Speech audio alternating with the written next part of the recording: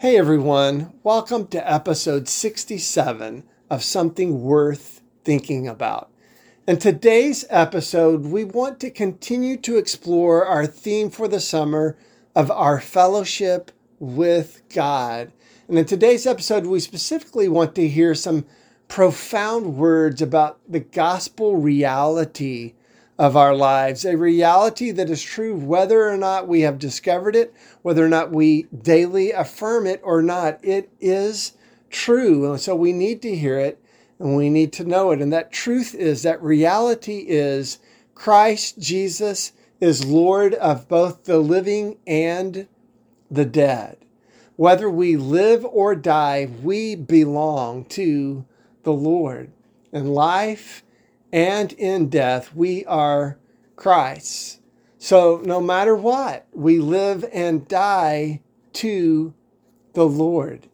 This is an exciting thought, and at the same time, it is a sobering and convicting thought that is to guide and shape our lives in such a way that it moves us beyond simply an idea to become a reality that we fully embrace and pursue in everything that we are and everything that we do. We live to the Lord who lived and died and now lives again for us.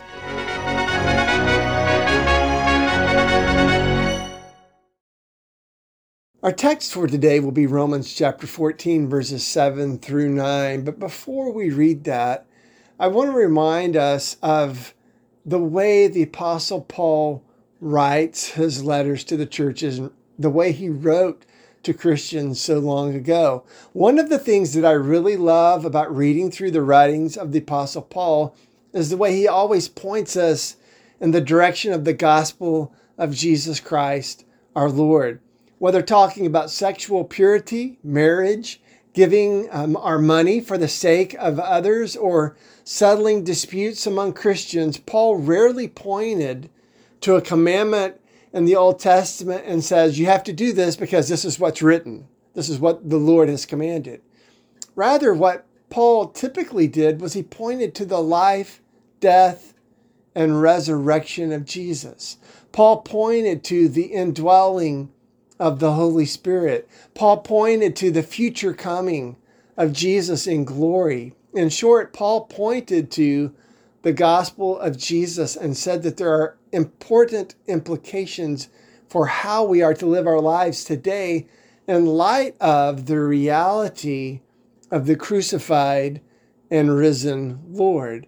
So in Romans 14 and 15, Paul is giving Christians of his day some direct, explicit, and practical instructions on how we are supposed and how we ought to interact with one another when we have strong differences of opinions about what we ought to do or what we ought not to do. And I say strong differences of opinions. We are convinced, absolutely convinced that something is wrong, so we shouldn't be doing that. Or on the other side of that coin, we are convinced that there's nothing wrong with this and that God is fully pleased for us to do these things. And when we find ourselves at odds with one another, what are we supposed to do? Well, Paul begins his section of this letter in Romans 14 by simply saying this: accept the one whose faith is weak without quarreling over disputable matters. And let me take just a moment here to make sure we're not missing the point in reading here what isn't here. When Paul says someone is weak in the faith, he does not mean that they're weak in their faith that Jesus is Lord. He does not mean they're weak in their faith in God's promises, that God will, can, and is fully capable of fulfilling every promise that he has made to us, or weak in the faith to believe that what God has revealed to us in Scripture is in fact the very Word of God. It's not weakness of faith in anything about what we believe about God. This weak in faith, when you read through Romans 14, has to do with my belief in whatever the issue is. And so Paul will describe someone who is weak in faith in these matters as someone who is not convinced that it's okay, for example, to eat meat or to drink wine or to celebrate or observe a certain day as a holy day or a special day to the Lord. Anyone who is not able to do those things is weak in faith in that matter. But he's not saying that someone is weak in faith in the sense of their faith in the Lord. So let's not get confused in this matter. When he says they're weak in the faith, it's not an insult. He's just simply saying that person is not able to do whatever this is.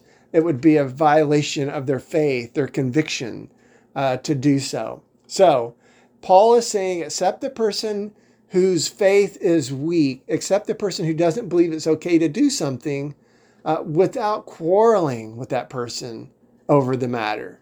They think it's wrong, you think it's okay, but let's not fight about this. Now, some of our English translations here in Romans 14, verse 1, will render this phrase, disputable matters, as simply opinions. I will leave it to you to read through all of Romans 14 and all of the kind of things that Paul explores here. Carefully read through this text and think about the kind of things that Paul might include if he were writing this church or writing this letter to the church today, keeping in mind that there were some things that for the Apostle Paul that he would make non-negotiable. For example, Paul he absolutely refused to allow the Jews, the Christian Jews of his day, to demand Gentiles to be circumcised in order to become Christians. Paul believed that this violated the gospel of Jesus. He would not compromise in this matter. He would not say, let's just agree to disagree. Paul was convicted and convinced there must be one church.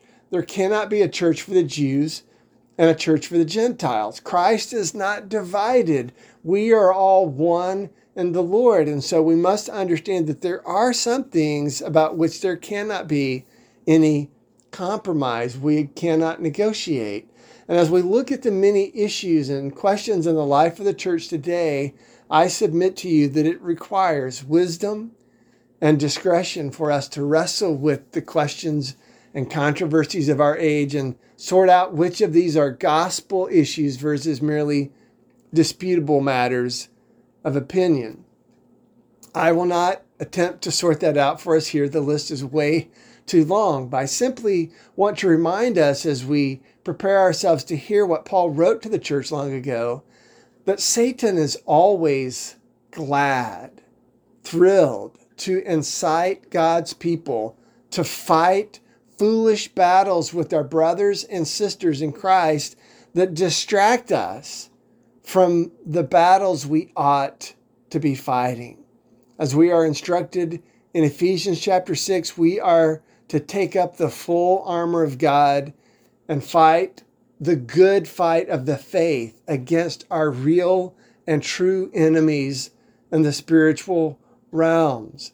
But whenever we find ourselves looking in each other's eye, convinced that we are right and our brother or sister is wrong, we need to listen carefully to what the Apostle Paul wrote so long ago. And this is the word of God in Romans chapter 14, verse 7 through 9. I'm going to read first of all from the New International Version. Hear the word of God.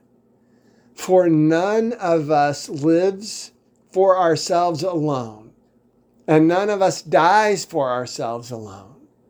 If we live for the Lord, and if we die for the Lord. So whether we live or die, we belong to the Lord. For this very reason, Christ died and returned to life so that he might be the Lord of both the dead and the living. These are profound words that we need to take to heart. We belong to the Lord truly and really, completely and fully. We are Christ's in life and in death, we are his. So whether we live or die, we do so for or to the Lord. So how is this so? This again is the essence of the gospel. Jesus lived, died, and lives again so that he might be Lord of both the living and the dead. And so when we wrestle with disputable matters, and as we look at every aspect of our lives, we must always remind ourselves that this is the reality, that just as I belong to the Lord, so does my brother and sister in Christ. And as those who belong to the Lord, we do not simply choose our own way and do whatever we please. We live for the Lord. We live to the Lord. We cannot escape this reality and its implications. We belong to the Lord. We are his. We belong to the fellowship of God the Father, the Son, and the Holy Spirit. Even as we explore and debate the difficult issues and questions of our age, we must constantly be asking ourselves the honest question, the personal question: am I living for the Lord? Am I living to the Lord in everything that I do? It's too easy to get caught up in the controversies of our age and never come to grips with what this truth means for me personally. Because so long as we're caught up in fighting disputable matters, we can make these disputable matters more important than the gospel matters that we're ignoring in our lives. If I believe everything that I say that I believe about Christ, and everything that this means about who I am, my new creation identity in Christ, who now lives in me, that I was crucified with him, I no longer live, he now lives in me. If I believe all of this is true, am I living to the Lord? Am I living for the Lord in everything and in every way that matters? Am I living for myself? Am I living for someone else? Or am I truly living for and to the Lord? I believe that this is something worth thinking about and praying about today. Let's hear these profound words one more time from the New Revised Standard Version. Just listen carefully and soak it in. We do not live to ourselves, and we do not die to ourselves. If we live to the Lord, and if we die to the Lord. So then, whether we live or whether we die, we are the Lord's. For to this end Christ died and lived again, so that he might be the Lord of both the dead and the living.